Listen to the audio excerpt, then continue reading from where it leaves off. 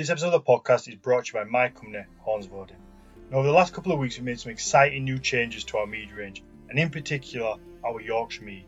So what we've done is we've completely rebranded, relabelled, and we've also added a couple of new flavours. Now, before I tell you about the new flavours, I want to tell you a little bit about the mead production, because this stuff is really something special. It's made at a micro meadery just on the outskirts of York, and it's run by a fellow called Pete Allenson, and this guy does everything himself.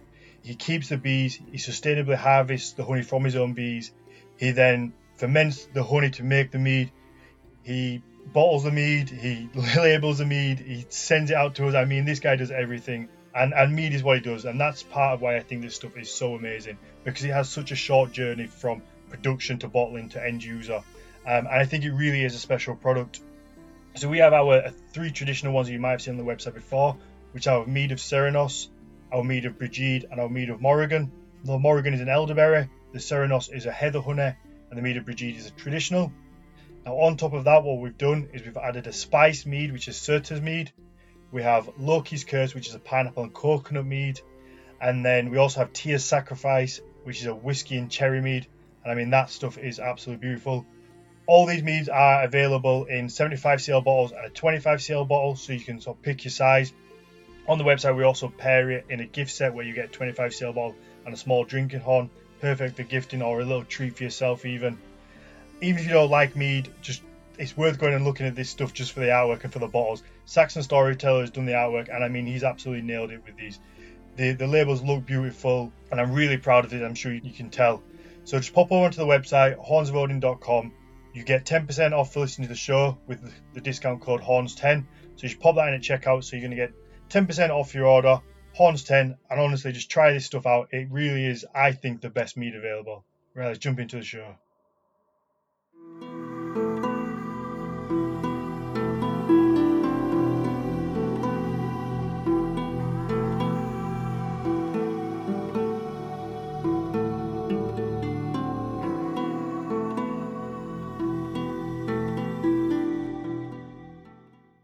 Welcome to the Nordic Mythology Podcast. I'm Daniel Farron, co-owner of the company Horns of Odin, and I'm joined, as always, by Dr. Matthias Nordvig. Hello, everybody. This time we have a very special guest. We have Professor Terry Gunnell, whom I must say I've had the privilege of taking several classes that Gunnell have been teaching in different capacities. So I am very excited to see you again, Terry. Welcome. Nice to see you too. Yeah, thank you for taking time. I have to say you are on my bucket list of guests for the podcast. So when you agreed, I was very happy, I have to say. Bucket list sounds a little bit ominous when it comes down to it. Well, you know, there's a certain list of guests that we're slowly getting through that I really wanted to see appear. Okay. So thank you very much for taking the time. You're welcome. Yeah, I mean, I read my first ever academic paper 2 days ago, and that was yours. I discovered this really awesome website that more people I feel should know about. I mean, I'm sure everybody knows about it, and I just don't, but it was academia.edu, where apparently you can just pull up all these really cool scholarly papers. But like I said, on this podcast, I always come from the layperson side of things, and I think maybe people don't realize that that's even there. It's probably very much normal to you guys, but I didn't know this place existed that had really cool papers on it. And I think also, not coming from a scholarly background, I think my fear was reading an article like that I wouldn't understand it. I almost like put myself down to I was like, well, it's going to be too smart for me to read. What's the point of me doing it? And then as I was reading, I was like, oh, this is just like reading something normal. I'm sure I can't be the only person who thinks. I'm sure other people listening to this will be like, oh, maybe who've been put off the idea of reading academic papers, but then give it a go, I think is what I'm trying to say. I would very much say that I agree with you on that, because that there's no reason to sort of to avoid at least trying to get through articles like these out of the presumption that they might be too difficult. And I mean, it also comes down to who is writing. Some have more of a pedagogical approach, And I mean, Terry, I've always enjoyed reading your publications, and I find them very, very accessible in general. So I guess that I think also it's important it's part of our job as academics to provide material that's not just for other academics, but also for average interested people. There are a number of academics who will play the sort of academic game and drop in like in the past, people used to drop in little jokes in Latin and Greek, just for the Latin and Greek people. I don't follow that. And certainly you find a number of academics nowadays who will drop in all sorts of vocabulary that even I can't understand. Mm-hmm. So it's important, to my mind at least, when I'm teaching to try, and the same when I'm writing, to try and have it as simple as possible. You can say anything you like in a simple fashion when it comes down to it. And I think that's important. Mm-hmm. Absolutely. I mean, it must have been very simple if I understood it. No, I don't want to do your writing a disservice either, though, because it's not that it was simple. It's just that it was very understandable for me, and it was strange. I think there was a moment in it when I was reading these words in kind of Old Norse, even just like little things like Thjolve, that I just read it and I knew what it was, and I was like, actually, I've learned quite a bit over the time of doing this podcast, because usually I would have looked at that and gone, what the fuck is that? Like, how do I say that? So that was quite fun to do, to figure out that I actually can read a few little words. Blossoming into a real scholar, huh? It's the first step towards the moon. You know, you're on your way. No, well, you'll never look back from here onwards. I think I'm, at the start, maybe. The very start. So Terry, we're going to talk about pre-Christian religion, I guess, in Scandinavia, which I think is really an exciting topic, and it's one that we haven't covered too much, I don't think, Matthias. Yeah, oddly, we haven't, even though this is the Nordic Mythology Podcast, and we've been doing this for a couple of years now. Yeah, we seem to get distracted on other things. Before we get into it too much, I think we should maybe start at what sources we have for what we know, I guess, about the mythology side of things, and where stuff comes from. I guess the majority, I assume, comes from Snorri, and my question was also on that, was how reliable is all this stuff? Mm-hmm. Well, of course, yes, you mentioned Snorri, and Snorri is writing in about 1220, and the manuscripts that we've got are from somewhere in the later in the 14th century. But he is essentially a scholar, and one needs to bear that in mind. He's on one side, he's a bit like a member of the Sopranos in Iceland. He's a head of a mafioso family that's trying to take much of the country for itself. But he's an educated man. He's got aspirations to become the king of Iceland, or at least the Earl of Iceland, if he can get on the right side of a Norwegian king. But he is a scholar, and he is collecting materials for other poets, and we need to bear that in mind too. He's got a particular audience. On one side, he's writing for the Norwegian king, histories of Norwegian kings and Norwegian history. On the other side, he's collecting material for people who want to continue the old poetic tradition. So he's putting together a handbook of poetic materials. And this is, I said 1220, so it's 200 years after Christianity has been accepted. But there are still people who are following the old art of poetry, which works by referring to mythological images. So in a sense, one needs to understand the mythology to be able to refer to it. His material at the same time is not original materials. He's referring to original materials, to ancient poems that he regards as having been very, very old. And these are skaldic poems on one side, which have been composed by named poets working for the kings of Norway and other countries in England, Denmark. And then we have other material, which is the Eddic poetry. That's the original if we can use the word original, which is has to be very careful about. That's the original, the old poetry, that he has a feeling of going back to pagan times. But that material too, when he gets hold of it, of course, has been hanging around in post-Christian after the conversion for 200 years. Mm-hmm. So on one side we have the skaldic poetry, on the other side we have the Eddic poetry. And the Eddic poetry, he hasn't got the names of poets having composed this material. It's traditional material that's been passed on from one person to another to another. It's not composed by one particular person. And if we talk about the original Old Norse mythology, then that will be the material in the Eddic poems, which, as I say, has been passed on from person to person over about 200 years. The mere fact that writing doesn't really start in Iceland until about 1100 means that this has lived in oral tradition for even for 100 years before that, and maybe even 200 or longer. Its roots might well go back to 700, 800 in the past. Do you think something would be more trustworthy if it was passed down through different people rather than one person just making a poem up and then telling it? That just came to mind. I was curious as to whether you would lean one way or the other to reliability. I think when we get it, we need to get rid of the idea of a poet composing a poem and there being one particular work. Even down to Shakespeare's time, then a Shakespeare play will be renewed and changed. It's under construction. And there is no real sense of ownership when it comes down to it. So even a poem by one of these skalds, they'll have improved it and changed it as time goes along.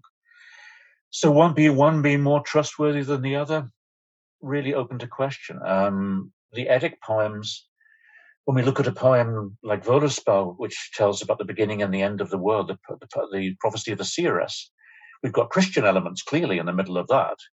We've got a different image of the world of the Jötnar, the ice giants, at the beginning of the poem compared to the end. So there are elements that come from different times that have been fused as part of these works as they've been passed down through people. So there are going to be elements there that may well be very, very old in these poems, but we don't know exactly how old. One of the best ways to decide is to see how much Christian influence there is in there. Mm-hmm. You're passing this material like through a coffee filter to try and see what's genuine, what seems to be genuine at the bottom of it. So trustworthy, we simply don't know. The only thing we know for certain about the age of these poems is that they are recorded in the Codex Regius, in the case of the Eddic poems, in about 1270. That's where that manuscript comes from.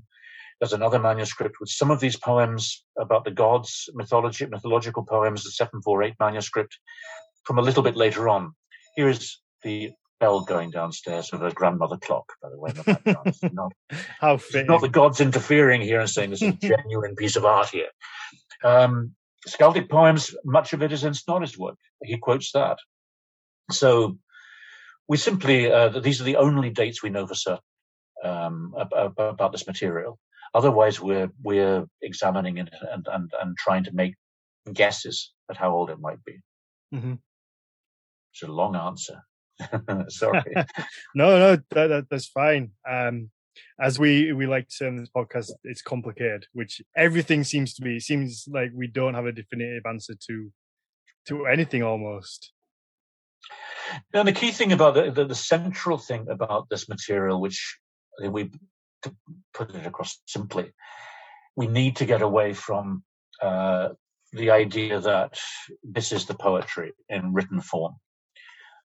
This material was composed in some form or another, or passed on in the form of sound much longer than that. It was composed in the form of sound, and it was performed to people who didn't read these poems. They experienced them, which I think is the best way of putting it. Mm-hmm. The listeners weren't blind. They were looking at a person in a particular space who, like a slam poet, is going to be referring to the room, changing the rhythm, bringing out words. We're dealing with something that's we look at the book again, in a sense, there's musical notation here. Mm-hmm. You can, if you listen carefully, you can hear what the words might have sounded like if we look at the originals. This is a translation, sorry. But it's the notes, the sounds are written down here in the form of words. So we have the music in there, which will take us back a little bit to maybe the experience that people might have, how they might have experienced these poems initially, in the form of sound, and that's central to my mind. Nobody experienced them at that time in the form of a book. Mm-hmm. So they were composed for sound, is the point too. Right. Okay. So yeah, I mean, I feel like, I don't know whether the term living history is the right one, but it's that kind of idea that, you know, they're living through it, and they're not thinking of it as a written down Bible type book that you refer to and go, okay, this is what I have to do to be a good Christian or a good pagan. It's more that you live in your life, and there's things that you learn and pick up and you do, or maybe the reason for why things happen, I guess. Yeah, definitely. So one question I wanted to ask you in regards to all of this is, can we pinpoint locations in some of the poems? Like which part of the world do they relate to? There's ways of deciding age, sometimes by references to particular types of cup. That will tell us that they're referring to something that comes from a particular time, particular sort of glass cup, that certainly nobody in Iceland would have ever encountered. That will be one sign of age and provenance. Other times you've got references to trees, for example, like the ash tree, for example, is a huge world tree, is something an Icelander would only have seen if they'd gone abroad. The choice of an ash tree. The references to oak trees are going to take us back to Scandinavia as well. Initially, of course, the poems have been washed up in Iceland. They've been brought here by people, but there are clearly roots. Parts of them go back to Scandinavia. Same if we look again at this poem Völuspá, which is perhaps the most famous of the Eddic poems. It's the one that gives us the details about Ragnarok and the creation of the world and so on. That poem is clearly based on a very male society. It begins in a male society which is threatened by women coming from outside. And this is not an average Icelandic farm by any means. We're clearly dealing with a warrior group. There's mention later on of these guys. There's no mention of them doing any farming anywhere. They're clearly people who fight. They want Monsanto crops, self-sown crops. Again, they're warriors. They aren't into farming. Right. So here we could definitely, it's not an Icelandic society at heart in that poem, even though we have references to what seem to be volcanic eruptions, which will come from Iceland. And we have these references to Christianity, which are joined into that poem as part of its soundscape. So yes, there's a number of elements. We have other ones, the poems about the heroes, like Sigurður and Helgi in the heroic myths, which the root of these stories goes back to about 500, 600 AD, with the Germanic tribes. So there's material being passed on over a long, long period. There's mention of gods, for example, that clearly Icelanders had very little knowledge of, like the god Tyr, just as an example, and the god Ullur, who is mentioned in a number of these poems as being a very powerful god. Snorri knows hardly anything about Ullur or Tyr. So again, evidence that the poems are older than the Icelandic society in which they're recorded. Right. And of course, by 1270, these aren't pagan poems, ritual poems. They become something different. They're a bit like folklore that's being passed on in a Christian society. I think that perfectly leads into my next question, was that there seems to be this idea that there's one unified religion across all of Scandinavia, like the same way that Christianity is or Islam, that that everybody believes the same thing, no matter where you are, whether it's Sweden, Norway, Denmark, Iceland. Now, do you think that is the case, or do you think that it's wildly different from one side to the other, from north to south, or just your general geographic location, or what other cultures are around you as well, I guess? There's a great deal of difference. As I say, we're looking at material here which would have been seen as folklore at that time, as tradition, as custom. And like folklore in later times, there's a huge variation between, say, south of Denmark to the north of Norway to the east of Sweden. So folklore varies a great deal. And here, what is pretty clear is that, again, we're not dealing with a religion that's based on a book. Here, Snorri has a version of myths that he's collected, a little bit like a folklore collector, the Grimms from the 19th century. But this is just the material he's managed to get hold of.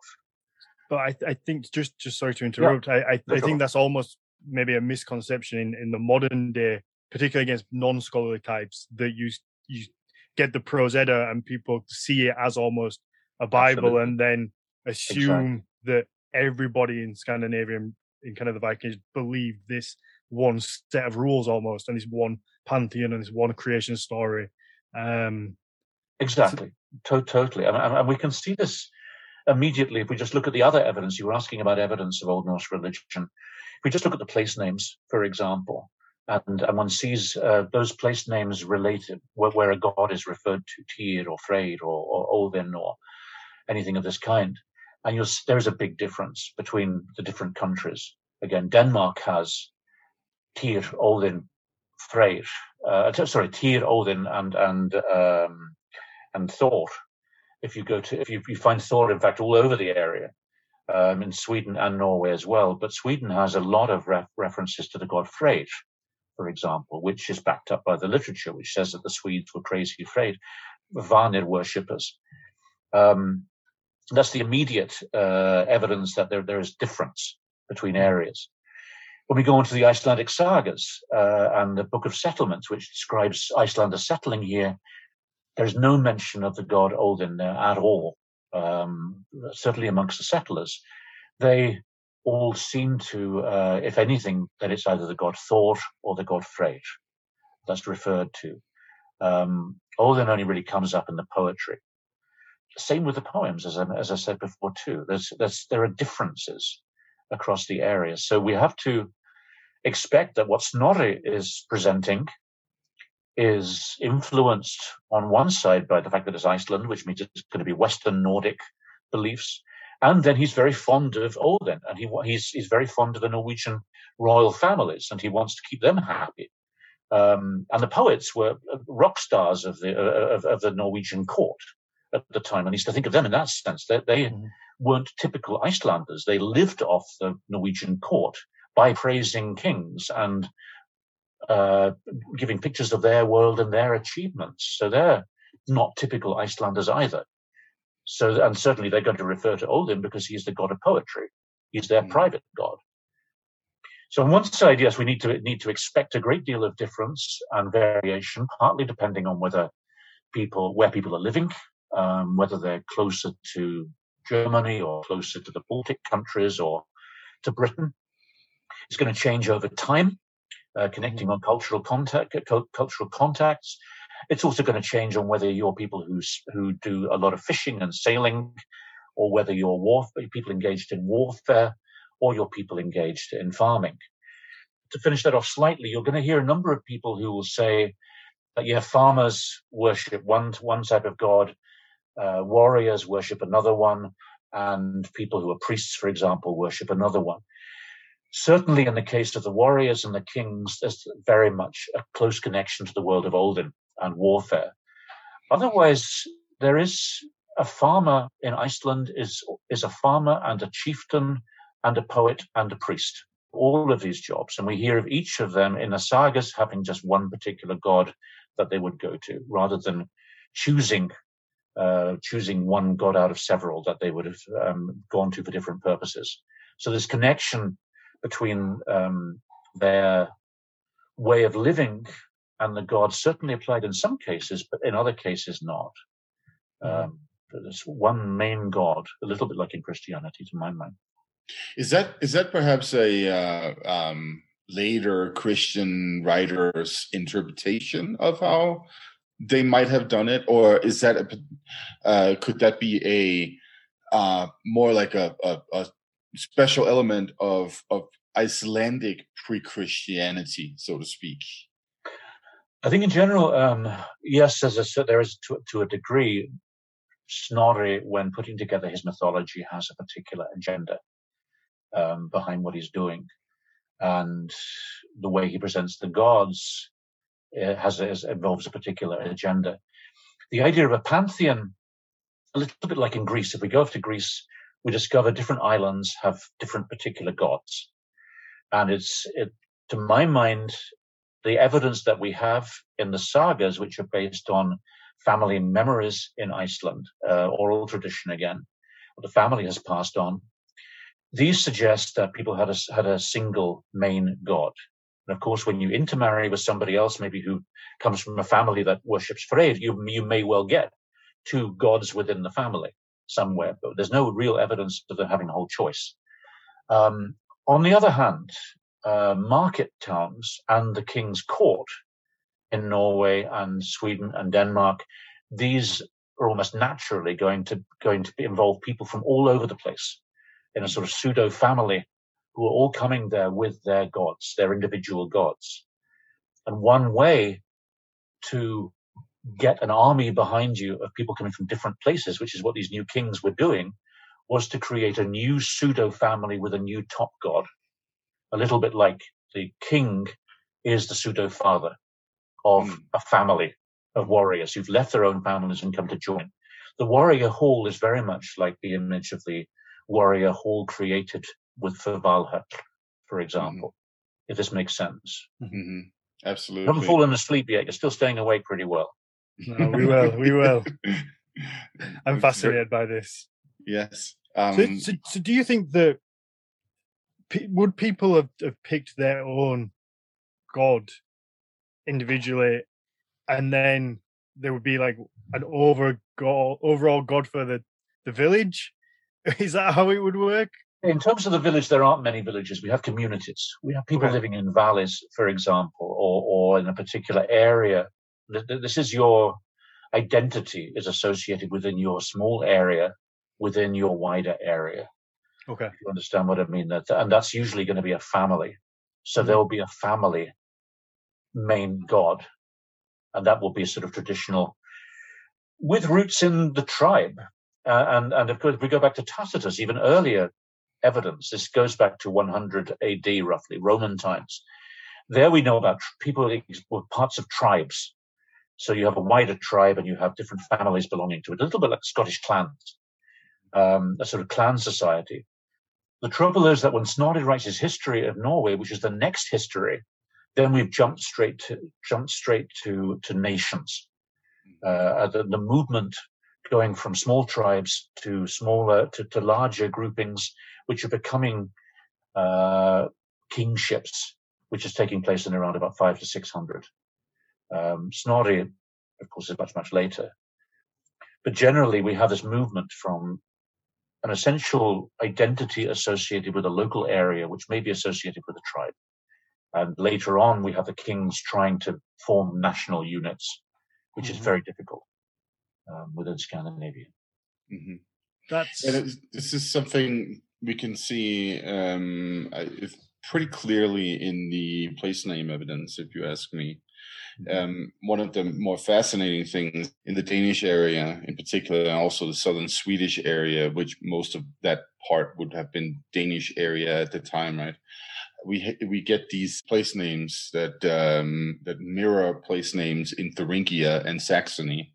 The ones in the German area end on Leben, and that translates to life in Old Norse, and Lev in modern Danish. And these suffixes, they clearly suggest that a man has inherited land from his father. It's always male names, and they start showing up around the 500s, right? So so it's almost as if we're getting a landed class in southern Scandinavia at that point, like some incipient aristocracy, and of course that would also be reflected in the religion that exists, right? So absolutely, it makes perfect sense that this guy over here, he's got his little plot of land, and then he has his little patron deity with that, right? Right, and in a sense, if we look at it, it's as we were talking about a little bit earlier, it's quite natural that a figure like Thor is central, especially if it's these Indo-European peoples. There's a close connection here to figures like Jupiter and Zeus, the thunder god that is associated with fertility and war and also the weather. Is a very, very much an all-purpose god that we're looking at here. But what's happening in about 500 is, in addition to a huge volcanic eruption that's taken place and caused all hell within Scandinavia as crops are failing all over the place, making a need for people to extend their territory just to get food for their people. And what's happening then is also the development of these larger armies, as rulers are starting to step out of an area which they could easily go round in just a day or so. They're now starting to take much larger areas. And the problem is, when you start having large Danish armies, for example, attacking England, is that they're leaving their local place of worship. Where they would normally have had to come back there for their gods. Their gods stay at home. What the new rulers needed for their large armies to get people to be prepared to die for them, to witness their insides coming out for the king, is to do several things. On one side, they've learned from Christianity about the idea of a heaven, a reward for behavior in this world. So it's a good. Today is a good day to die. That you'll go on to heaven. We get the same sort of idea with Islamic martyrs who are going to go on to the next world and be rewarded there with the virgins who are waiting for them, and these sort of ideas. So Christianity was the same sort of idea, Christian martyrdom. So this is one useful step to borrow from Christianity and create that. This is a warrior paradise where, as I've said, booze, babes, and battles, which is how they spend their days eating and fighting, and boar, the other one, that they're eating a lot of roast boar there. I can't think of three better bees. Yeah, exactly. And at the same time, they needed a new type of religion that you could move from home, like Christianity. You can take, in a sense, Christianity can be anywhere. You can, and especially if you create a new religion centering around the ruler, whereby the new king, in a sense, as we get an English royalty, has different blood in his veins. He is semi-chosen by God, or is the god. He puts on a helmet at a certain point, as we've had with the Sutton Hoo helmet, and one of the eyes is suddenly darkened, and one of them lights up. Suddenly the ruler becomes Odin for that moment. And everybody in the room, as they drink and they hear poetry telling them that they are in a mythological space, they're suddenly turned into the dead. As warriors like the Marines or the Hells Angels. They've been initiated into being the Einherjar, who are going to fight for the end of the world. They're ready for the final battle. So a sort of semi-mythological world that they're inhabiting here. So it's logical. This takes place in around as new kingships come. They need a new religion. So it's a very long answer. Religion seems like a really brilliant tool of manipulation. Definitely, and of course the kings knew this with Christianity too. Oh, absolutely. If you can get people to accept one single God, all the same God, they'll accept one single king. Yeah, I think that's one thing I definitely wanted to talk to you about, was this idea of Valhalla and how similar it seemed to heaven. It's certainly, and I guess the question is, would they have seen it then? How modern people tend to see it now.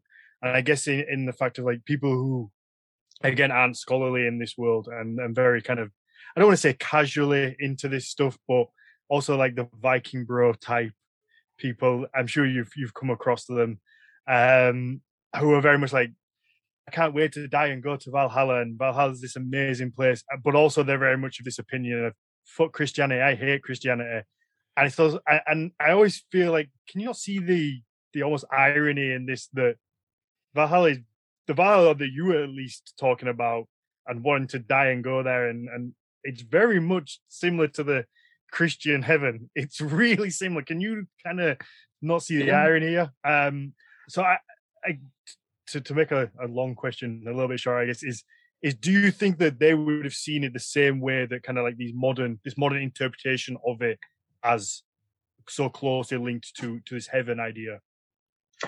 It's very, as I mentioned earlier on in connection with Völuspá, there are clear Christian elements coming into the Old Norse beliefs, which that people are picking up from market towns and from travel and trade and whatever else. Certainly, anybody going to England is going to be encountering Christianity, or to Ireland, which the Norse had a lot of connections to. There's no real evidence of them hating Christianity in itself. There's a strong belief that people have their own beliefs, their own gods, and elements of almost encouraging, okay, let's take the Christian God in as well with the rest. But what's happening for these new rulers is that to be able to do trade with Carolingian Europe, this is the Europe of Charlemagne and the other new emperors, you needed to have some connection with Christianity in one way or another. We've seen examples of these crosses and Thor's hammers being made from the same mold, for example. Pretty useful if you're a merchant and you can't do trade with somebody because you're just wearing the hammer. Okay, otherwise you switch around, or you go through the first step of Christianity. You accept the cross and blend. No problem with that. It's pretty easy. And for most people, the early accounts of Christianity suggest that in one account they seem to just understand it as a few days each year you don't eat certain things. Okay, you can survive that one. In Iceland, when they became Christian, they were pretty happy with it until suddenly somebody said, "You've got to have a bath," i.e., you've got to go off and get baptized. What does that mean? You've got to go in that lake there. You've got to be kidding. Have you ever put a foot in that lake? Out of the question. Let's go for a bit of a walk and find a hot spring somewhere. We'll go and wash in that one. Yeah. And that's as far as they understood it. They don't read. There's no books, in a sense, available. So it's these rulers are working closely with Christianity. They when Christianity is accepted, it's very much top down. It's nothing like in Italy initially, which was bottom up from the roots. It's going top down from Constantine onwards. So it's the first people to accept Christianity are these rulers who were already clearly borrowing ideas from Christianity. We find these parallels, like the guy hanging from the tree who steps into the next world and comes back. The idea of another world where you're rewarded for your life rather than concentrating on reputation and fame in this world now at the moment. So these ideas are being adopted by these rulers for their warrior groups around them and their courts. Why not accept Christianity earlier? Because you'd then be giving away power to Rome. So in a sense, you're halfway there. With the beliefs in Odin that are surrounding the courts and the armies. Countryside is somewhat different. Is it? I guess the shift to Christianity comes at the point where it's more opportune for a ruler to be allied with those southern neighbors and get the backing from Rome than whichever cousin they might have in Norway, Sweden, or Denmark, right? Absolutely. And then if we go through, Denmark is certainly following on from the trading towns, Ribe and Lejre, for example. We see Christianity working through the market towns. They put down a sort of bridgehead in the market towns to be able to spread ideas out from there, and then they talk to the king, and in a sense suggest to the king there's some pretty good trade deals to be done here. Mm-hmm. If you connect up with, in a sense, the EU, which is what's going on. And a sort of middle way is then taken up, and the rulers themselves have already realized that there is a benefit to have a movable religion centered around themselves, where they, instead of nobody taking on the role of the god, they take on the role of the god. A movable religion that doesn't, involve taking a huge totem pole all the way from Norway across the North Atlantic to Iceland. Absolutely, or having to come back to your holy lake or your island or anything of this kind. Yes. Was the trouble with the big Danish armies that they wanted to come back home to harvest or to do local things. Mm-hmm. You wanted a new ruler of the family, you could have come back to the local gods. Mm-hmm. So you want to get rid of that one. I want to kick something in here too. So we've been talking a lot about how Christianity influences sort of the fabric of paganism or whatever we want to call those religions that existed at the time. But it also goes the other way, right? I mean, if we look at the Saxon Gospel Helion, you can see how Jesus is sort of more of a warrior character, and everything is set in that little warrior universe of northwestern Europe, right? Well, you've got to sell him as a figure to this pretty warlike audience. And you can't get them to read the Bible. Of course, they're not going to read it. You've got to translate it in some way or another into a sense that the local people can understand. And hence we see this letter from Gregory to I've forgotten the name of the guy in Britain at the moment, where Gregory says, don't try and rip up the temples, just rename them. Mm-hmm. Don't try and get rid of their festivals, rename them. Mm-hmm. So that the Midwinter Festival becomes Christmas, the Spring Festival becomes Easter, the Midsummer Festival becomes St. John's. So basically people can go on doing what they were doing before, except for sort of large-scale blood sacrifices. But there again, you've already got the blood of Jesus. Mm-hmm. That's pretty easily moved across as well, in one way or another. It should make it as easy as possible. Yeah, absolutely. Rather than trying to wipe it out, that causes trouble. Mm-hmm. Much better is to get people to adapt. And we see certainly that Mary changing gradually as she moves up from the Mediterranean, gradually taking on aspects of the Roman goddesses.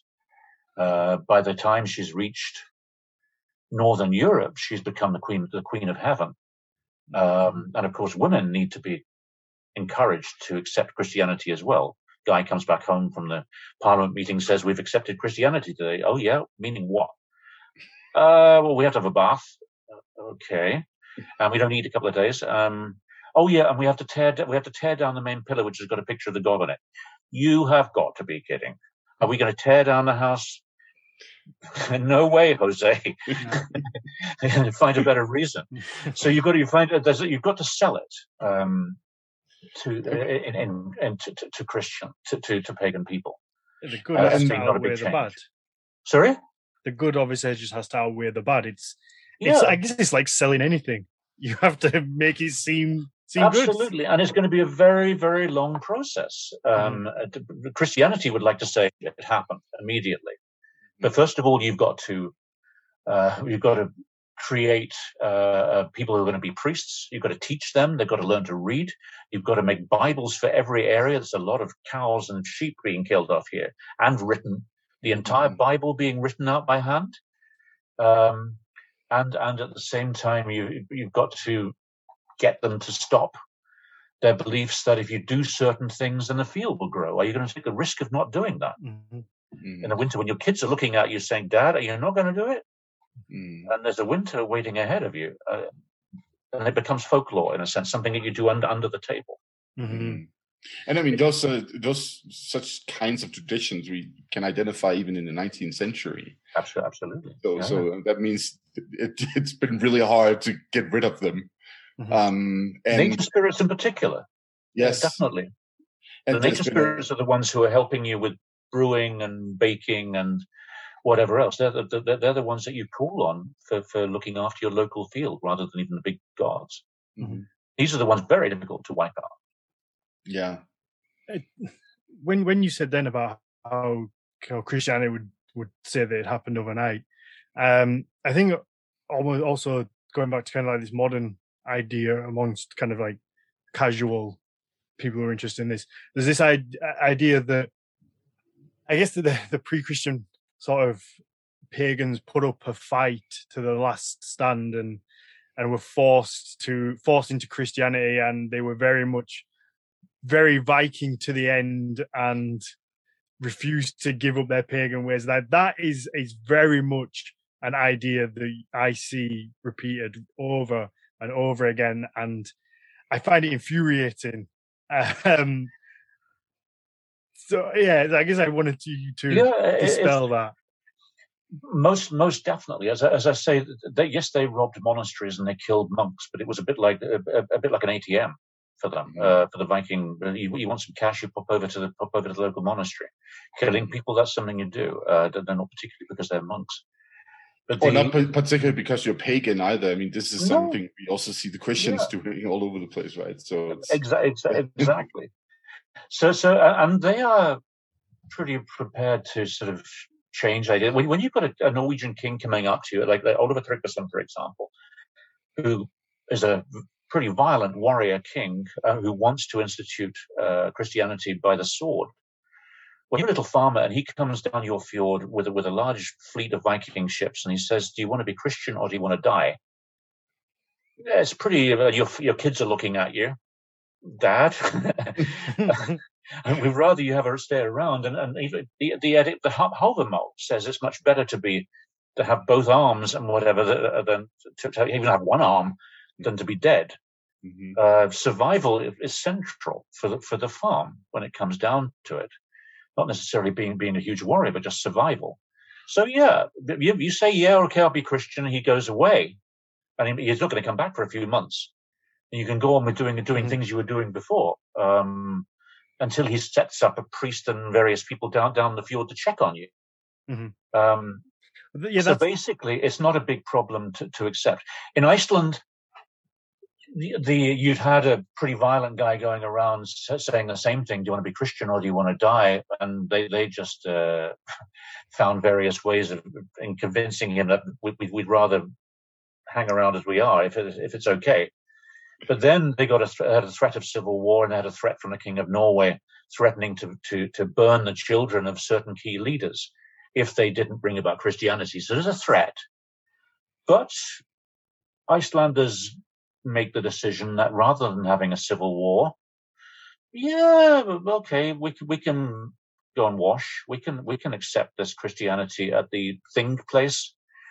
The other things that were set is that they were allowed to go on carrying out children, which you needed in a sense because you don't want too many mouths to feed. You need to survive. You were allowed to go on eating horse meat. Okay, that's not a problem. And you were allowed to go on worshipping in secret. They've been doing that all the time up until now. So okay, we can go on worshipping in secret. But the main thing for Christianity is that they've got the bridgehead at the national meeting. And then you can start from there spreading the gospel and working on getting people to realize the advantages of this new European religion. Mm-hmm. So yeah, they if you want to survive, but there's no big battle or war against. Yeah. There's some Saint Olaf. There's a battle against him, but he's a highly problematic king in Norway anyway. He's got an army of tramps and whatever around him at the end. He's not the church uses him as a martyr figure. And we find these martyr figures, Thomas of Becket, St. Olaf, St. Magnus. It's a useful thing for the church to get hold of a body and keep watching it and not show anybody else and say this body is not rotting. And then ideally come and visit our place where he is buried. We won't show him to you, but leave some money while you come, and you will go away with blessings from us. Mm-hmm.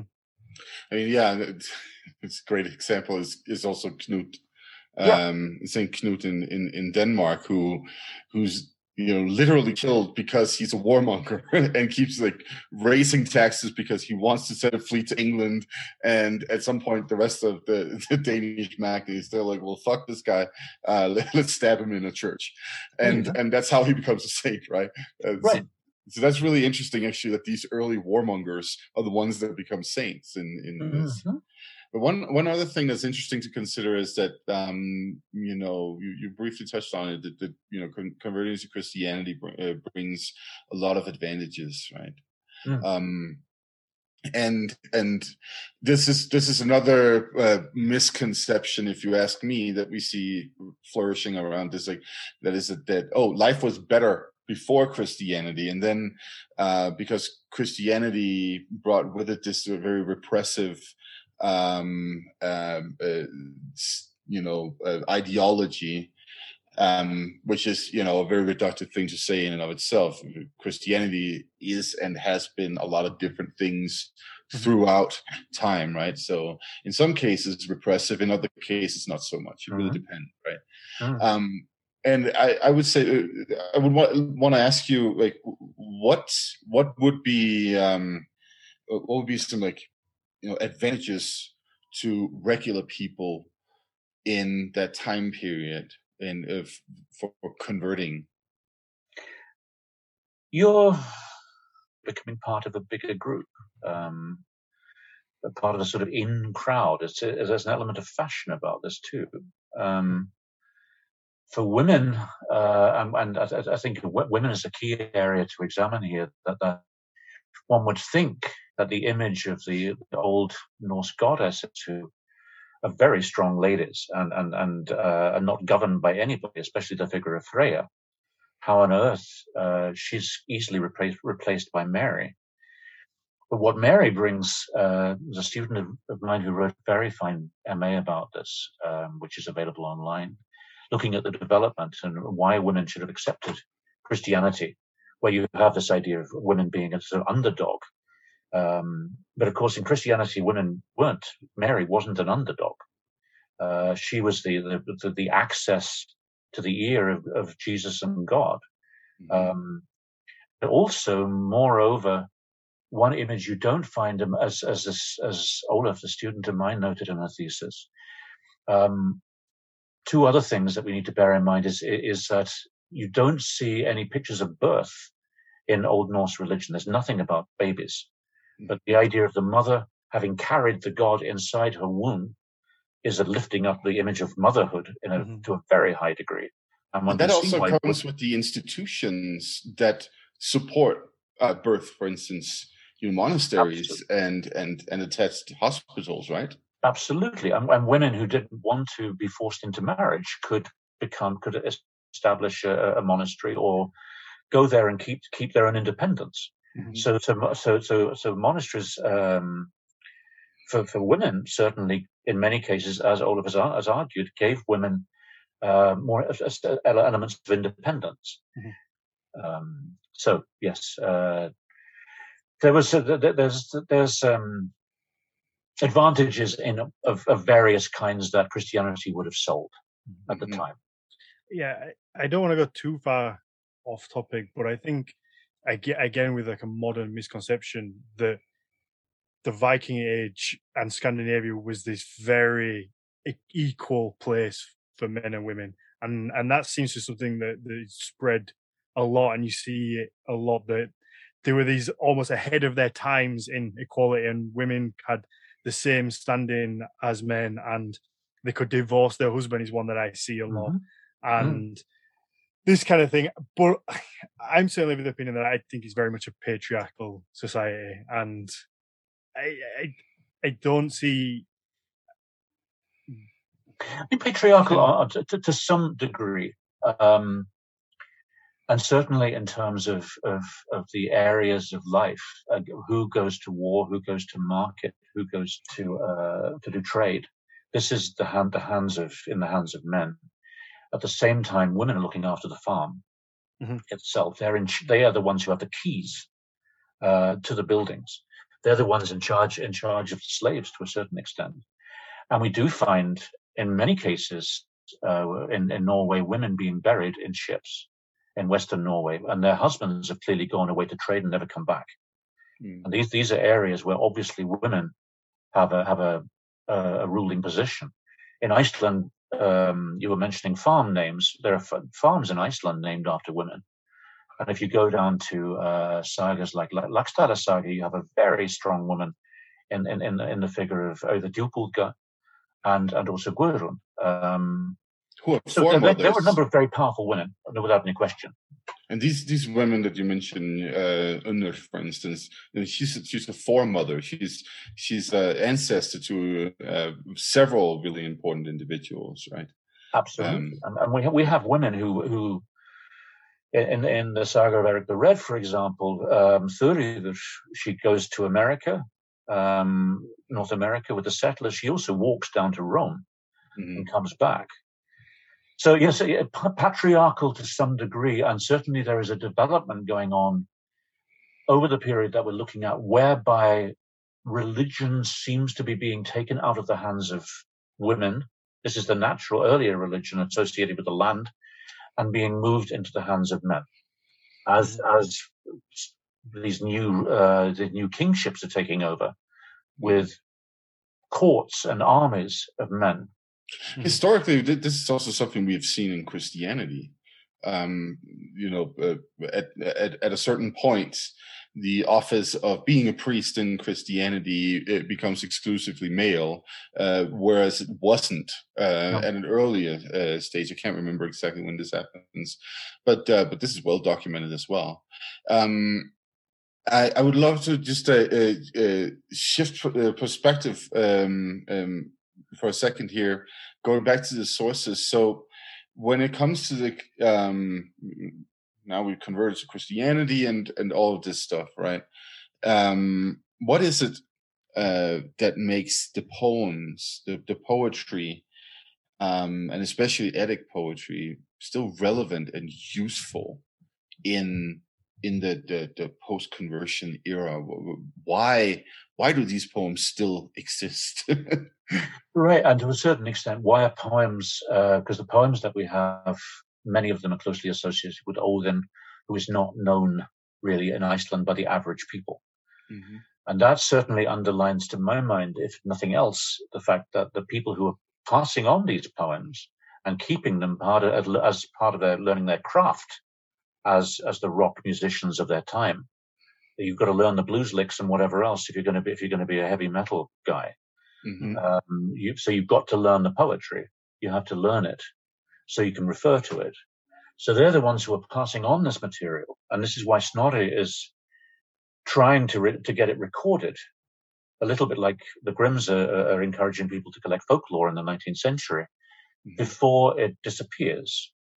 So it's hanging around with just a number of people here and there. So Snorri really only has about 3 or 4 Eddic poems in front of him, but the Codex Regius is clearly involved picking up material from a number of people, and little collections of poems which are put together in one work in the end.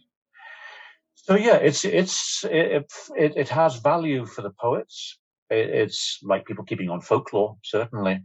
Poems like Hávamál collections of proverbs when it comes down to it. It's very similar to, and if anybody knows Hamlet by Shakespeare, when Polonius is telling Laertes how to behave when he goes off to school, he gives him a long list of proverbs. This is what Hávamál contains. Don't get too drunk. Watch your money. Don't say anything stupid. Don't try and be too clever. Better to have a small place than a big one. Don't overdo it. Don't boast too much. These are very natural pieces of advice. Still very applicable today. Absolutely. No binge drinking here. That's it. You know what it turns you into. Absolutely. Those assholes at the football the other week, I think, is what it turns you into. Absolutely. So you touched on Odin, which I really want to speak about. And you said that the idea of how he wasn't very, I guess, well known in Iceland. There isn't many places named after him. So I think anybody who you only have to Google Odin or Google anything to do with this, you automatically see the idea that Odin is the All-Father, the almost, the top dog, the alpha, the man who's in charge. He rules everything. Everybody answers to him. And that's very much the idea that stands, I think, to most people. Now, how true is that? Or is it a case that it's Odin was in the, or at least the stories of Odin were in the right place at the right time, and he's gone down in immortality as the chieftain just because they just so happened to be the ones that were there. You like say right place, right time. I think in the simplest way of looking at it, as a ruler, you want to control the media, as we see to a certain extent in England at the moment, and certainly it used to be with Berlusconi in Italy, and of course other countries as well. The media at this time are the poets, so to a certain extent you want to keep in with them. Now, as these new rulers, the name the All-Father is, as I mentioned earlier on, it's exactly what the new rulers were turning themselves into, the father of a pseudo-family. So, turning themselves to a certain extent into Odin would have been something that was pretty effective to underline why you were so important, why you're so powerful, why people should fight for you. So yes, that's to a certain degree, those images that we have would have echoed, I would say, the West Norwegian court, maybe Denmark, but the likelihood is that in Denmark it would have been slightly different. If Snorri's Edda had been written in Denmark or in Sweden, it would have been a very different book. Mm-hmm. There's little question about that.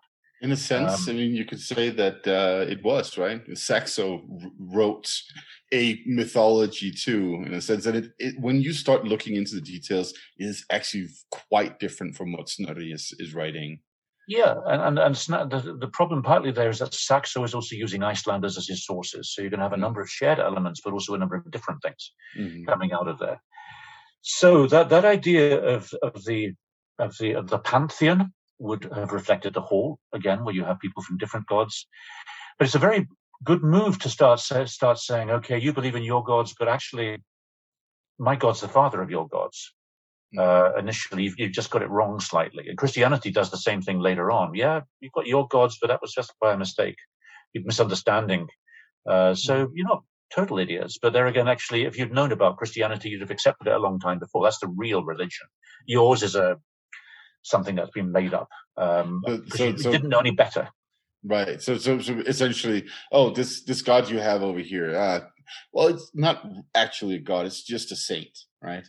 Yeah, exactly. You do that. The saints take over from the gods later on. You can have your perfectly private saint. Mm-hmm. But essentially, the idea of turning Odin into the father of everybody is part of this. So I can't remember exactly the question that you had just now, but certainly it reflects a pretty small part of society that existed and was part of this development that was going on.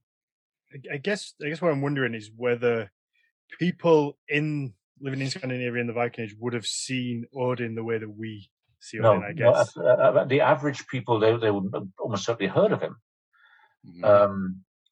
But in the same way, if we just look at the writers of earlier times who say that Odin really is Mercury, as they put together the gods with to try and explain them through reference to Roman gods, we have Thor being compared to Mars or Jupiter as the big ruler. Odin is compared to Hermes or Mercury. That's not a terribly important god, but he is. What's great about him, he is the god of trade. He's the god of medicine. He's the god of sort of weird shit. Is the other element, which is pretty neat for an inside group, Hell's Angels-like group into which you have to be initiated within secret knowledge. One can see how this takes place, and especially a god who, like the idea of the one-eyed god, which, interestingly enough, very strange, isn't in the poetry is rarely referred to as the blind god. Hardly any reference to him as being the one-eyed god or the blind god.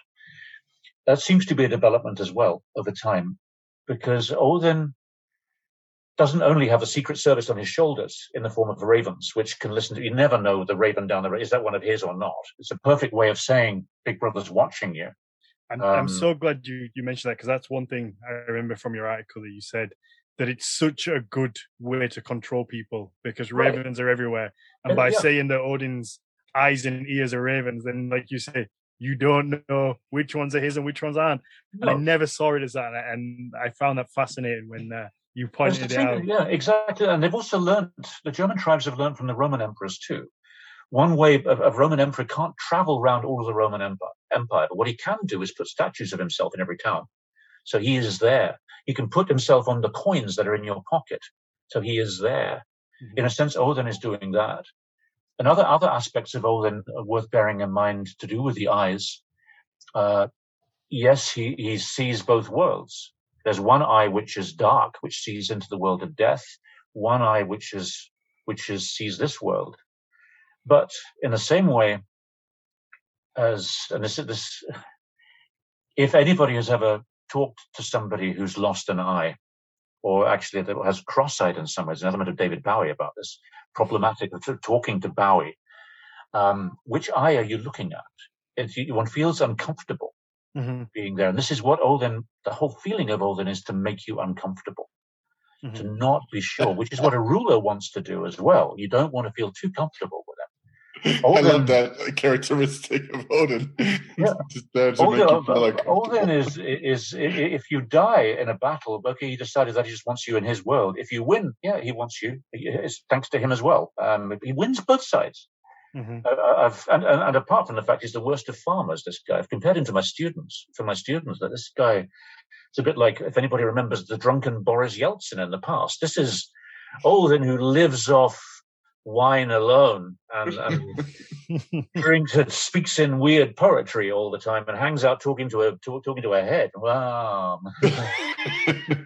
This is a pretty weird guy, but powerful. You take him on as your god over the other pretty straightforward ones. You're introducing some pretty weird shit into this. This is a good way to way to establish yourself as a ruler. If the average Joe in Scandinavian Viking Age wouldn't have really heard of Odin, and then there isn't many places named after him in Iceland, and how does he get to be the pinnacle god?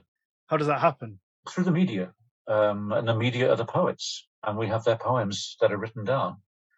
So they're the ones who pass on this poetry. This is how it gets passed on and kept. It's also, Snorri favors certain poets, right? He really likes Jodolver, for instance, right? And he's connected to Egill Skallagrimsson. He has poets in his family. Yeah, he wants to make. He and his family named themselves after Odin and sort of Valhall, I can't remember what the name of his the place he stayed out of Thingvellir. That was a reference to the. That's right. Yes. As well. Yeah. So there's connecting himself to kingship. This is again why. Yeah, and that comes from ownership of a Borgarfjörður, or Borg in Borgarfjörður, and all of those connections. Yes, of course, that makes so much more sense. So Egill Skallagrimsson's family, they were perhaps the Odinic family in Iceland in the early times. He's certainly bringing connections with Norwegian royalty within the genes, and stories about him and his connections. So Grandad, he was the one who did this. He went to Norway. He had these stories, these poems. This is how you connect with Grandad, is to learn his art of poetry. And in a sense, if we look at the poets and what gave them their power, one wonders to a certain extent, how on earth did they get a whole warrior hall to shut up and stop throwing bones at them? So, okay, there can be Einar, and you have an element of filling a hall just being Einar Selvik. But again, it's the words that you present. But these guys, a little bit like Norwegian fiddlers in later times, and a little bit like Robert Johnson. Robert Johnson learns the blues at the crossroads from the devil. These guys picked up their art from Odin. Okay. They, in a sense, they came in like Odin as travelers from outside. When they opened their mouths, people knew that poetry was closely connected to magic. So you don't mess with these guys. They have power, and they learned. And to a certain extent, they could even take the role of Odin as they started performing. And we get this with fiddlers in later times. You've got a number of stories of poets who can bring magic to the hall and make an earl's beard fall out.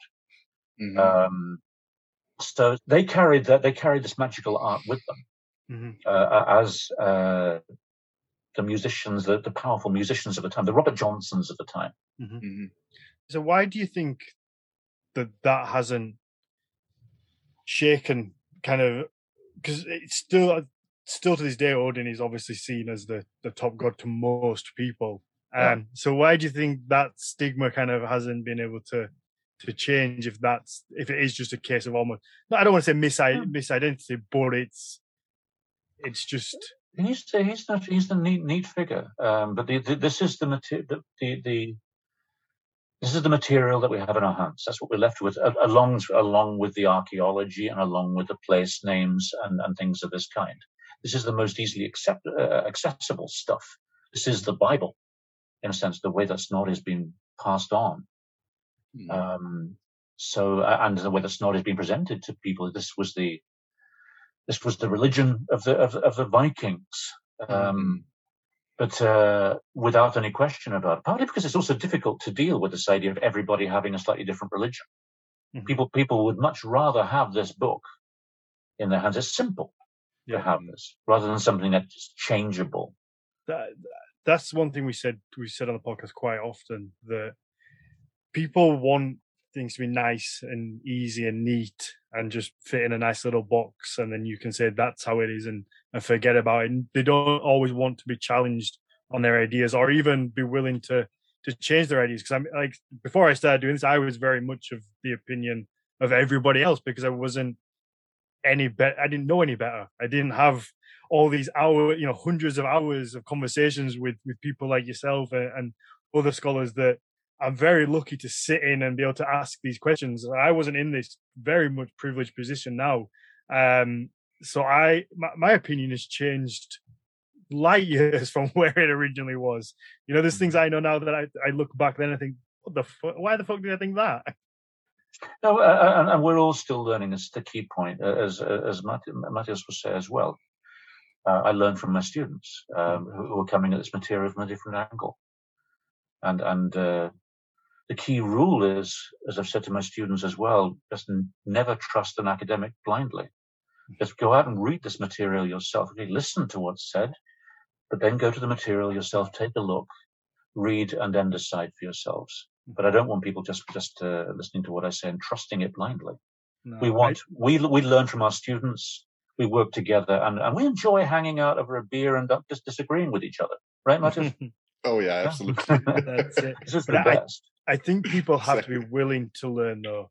That's also the key thing, because there are so many people that I come across when I try and promote the podcast, and particularly in like Facebook groups. I try and put the podcast out in these huge spheres of 30,000-40,000 people and try and push what we're doing. But there are some people who they've read it online and that is it. They are not changing their mind, and it doesn't come from a reputable source, and they're very much tunnel vision, and they're not open to listening to other things and other academics, and that's what I find quite dangerous, but also quite sad that they're not just able to or want to learn and want to listen to other ideas. And just go back to the original sources. It's just the key element. So certainly don't trust somebody who, be it me or anybody else, who says something. Go back to the original sources. Have a listen to Einar and listen to Völuspá and be out in nature somewhere and feel it. It's a good place to start. Absolutely. So before we wrap up, the last thing I want to ask you is, have we got it all wrong? And is Thor really the man? Is he the one in the Viking Age that they would have looked up to as the pinnacle god, the almost, I don't want to say like the Jesus figure, but that kind of level of god? Yeah, I'm not going to give you a simple answer. I wouldn't expect that. No, for many people, yes, no question. But we also need to be aware that Thor, the image that we have of him, is a figure that's also under construction.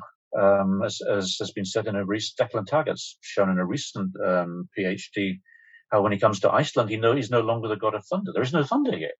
Mm-hmm. So he's changed. This guy who goes wandering around in a wagon dragged by goats. I've ever tried to travel around in a wagon drawn by goats. Come on.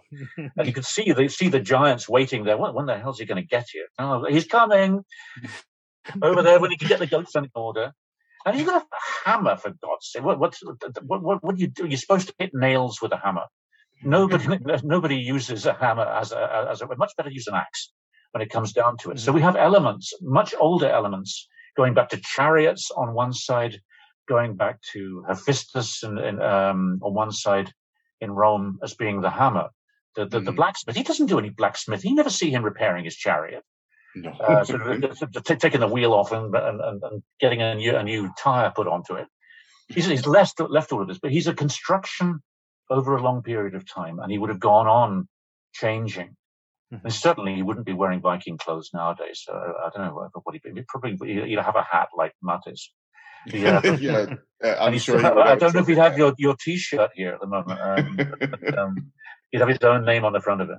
Yeah, that's it. Yeah. So this is interesting because it hints at something that I've been thinking for a while. So I think that the theory that you present about how around the 500s we have the rise of sort of the patriarch of a war clan or comitatus or whatever we want to call that. But what precedes that?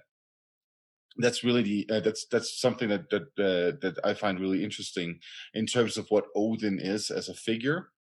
And my own home-baked theory is actually that a lot of the competition between Dionysian cults and Hermetic cults, and Jesus is also in there, and Mithras as well, in the Roman Empire, slowly precipitates north, and we do see sort of a some hints, if you ask me, of a Dionysian Odin in the 200-300s in the Danish area, where we also find so many wonderful Roman drinking bowls, right?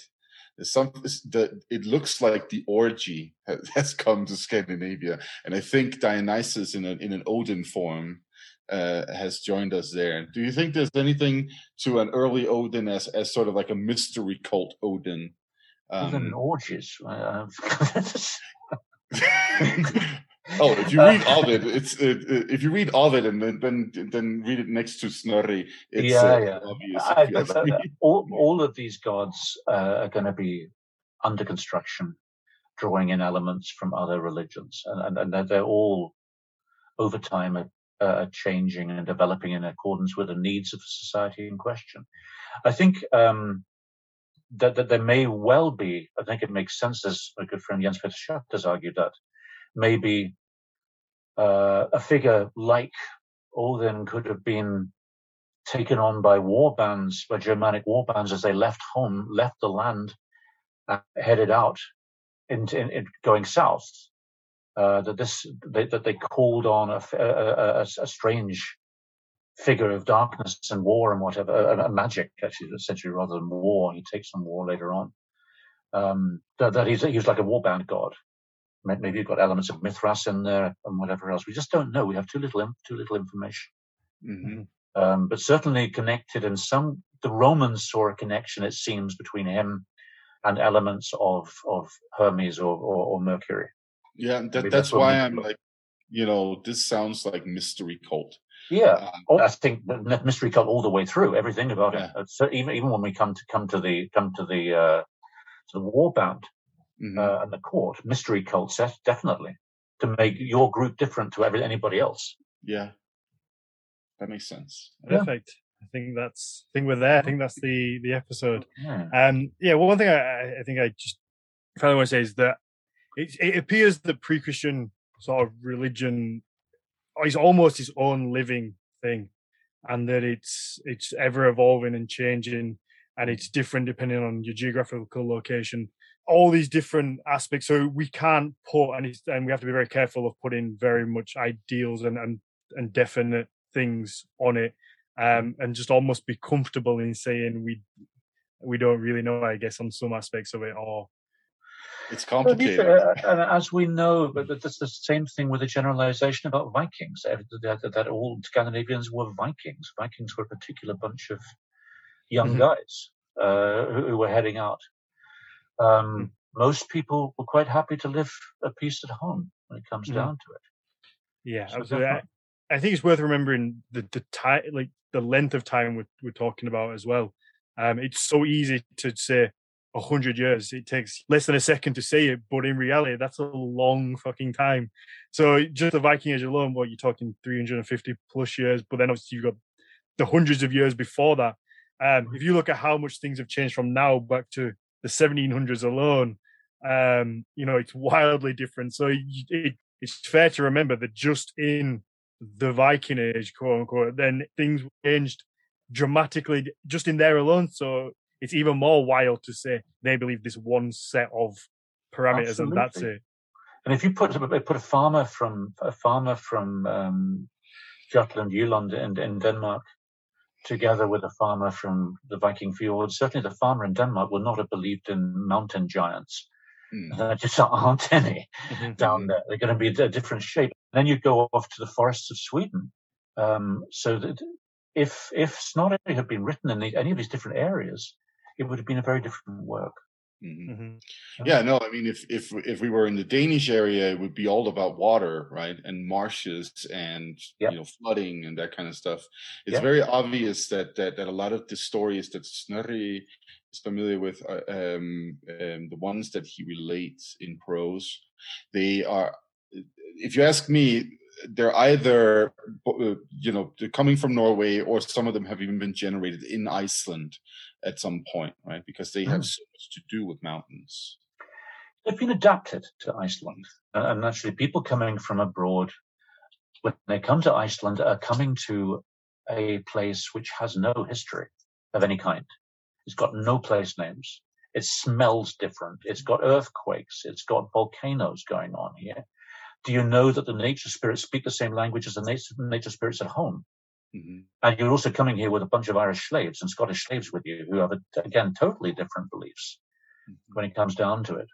So these stories, you're naturally going to bring your language with you, and with your language, your concepts, your understanding of the world, and you're going to try and transpose it in Iceland. But the key difference is that even though the Icelanders are recording this stuff, this material has much shallower roots here than it does in mainland Scandinavia. Another reason for writing it down, for making it easier, in fact, for Christianity to take over, because you've left home with all of the memories that home has in connection with the old gods. So the situation in Iceland was quite different in all sorts of ways. Perfect. I feel like we could talk for another hour and a half. We need some beer. Terry, please come back in the future and we will talk about some other interesting subjects.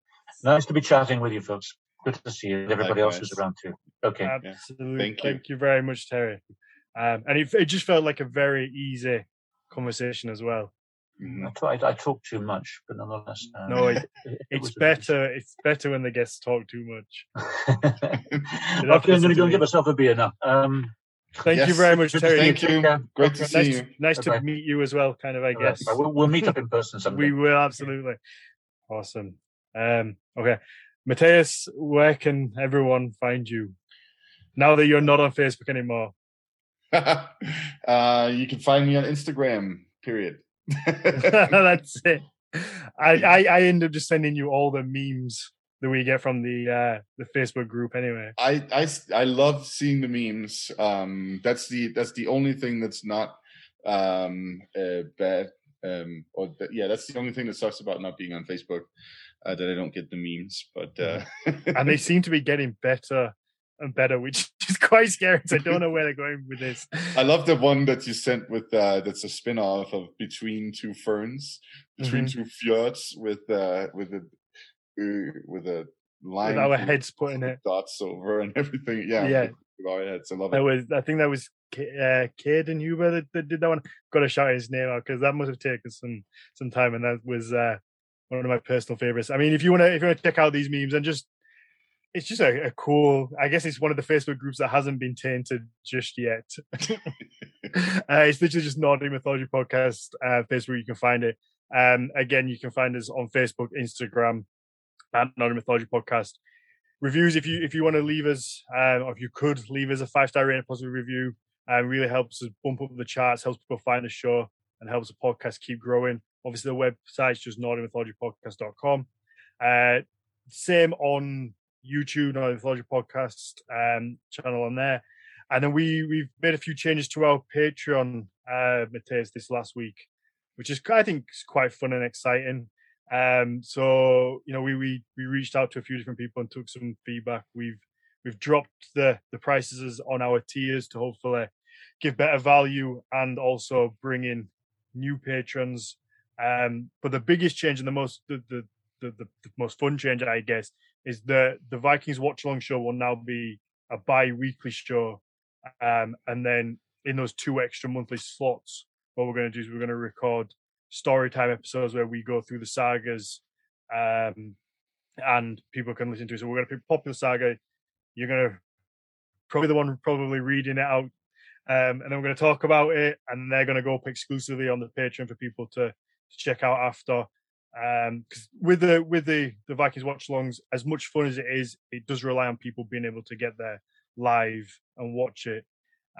So this story time is obviously going to give people that value, and they can pick it up after it at their own leisure, I guess. So yeah, I think that's it. I think it is. There's an awesome show. Yeah, really good.